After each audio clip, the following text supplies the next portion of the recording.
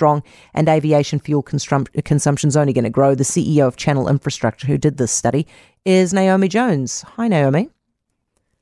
Hi, Heather. Now, why is it still going to keep growing with the petrol? I thought we've already been told we need to stop for the climate.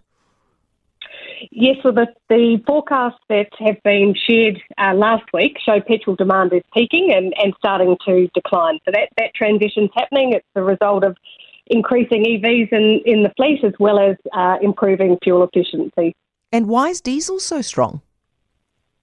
Well, diesel's driven by some other factors, and you're not seeing the same rate of electrification happening through diesel demand. A lot of that demand has a different pathway for decarbonisation through increasing biofuels, as well as probably longer term bringing hydrogen into the mix. Hey, Naomi, the situation with the biofuels mandate and the aviation fuel, that's made things worse, isn't it? The government ditching that. Well, we really need to see how that plays out in time in terms of when and how biofuels come into the mix. It's certainly going to need to happen to decarbonise both the diesel and the jet fuel part of the transport fuel supply chain. And so it's a question of when that occurs and what role government might need to play in assisting with that transition. Are we taking this stuff seriously enough?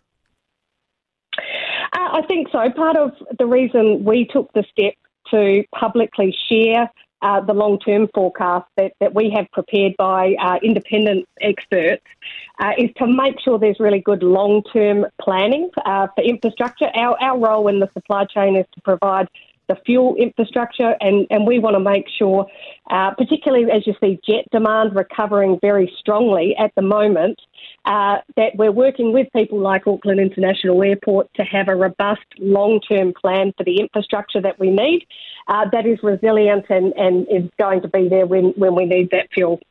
Naomi, thank you very much. Naomi James, Channel Infrastructure CEO. By the way, Black Caps all out for 483, and also we need to note the fact that Kane Williamson just continues being a legend, doesn't he? He now holds the record of the highest test runs in cricket. This morning he overtook, this is for New Zealand obviously, he overtook Ross Taylor's previous best of 7,683 runs. Fact, rumour, scrutiny, suggestion. The Huddle. On The Huddle with me this evening we have Simon Wilson, the Herald senior writer, and Trish Sherson of Sherson Willis PR. Hi guys. Hello. We're going to get to Rob Campbell, but Trish, let's start with the lotto draw. So the government's announced today after Cabinet that they're going to raise money for Cyclone Gabrielle through a lotto draw and also through an international fundraising appeal. This is just a PR stunt, isn't it? It doesn't feel to me like the biggest priority of the day for the very first meeting of this sort of recovery committee. If you look at the other things that were on the agenda or that are being asked for, things like Federated Farmers saying, can we get military assistance to do cleanups for farms?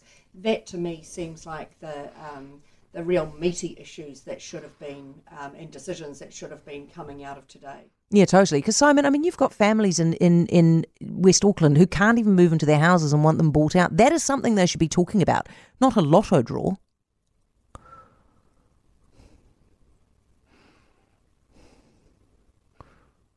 Oh, come on, Simon. It's not even going to touch mate, it's not going to touch the sides. If this is anywhere near the Christchurch earthquake rebuild, it's $40 billion. What's a lotto draw going to raise?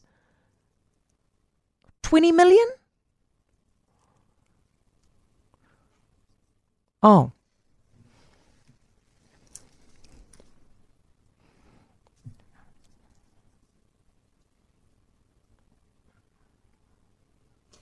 Yeah.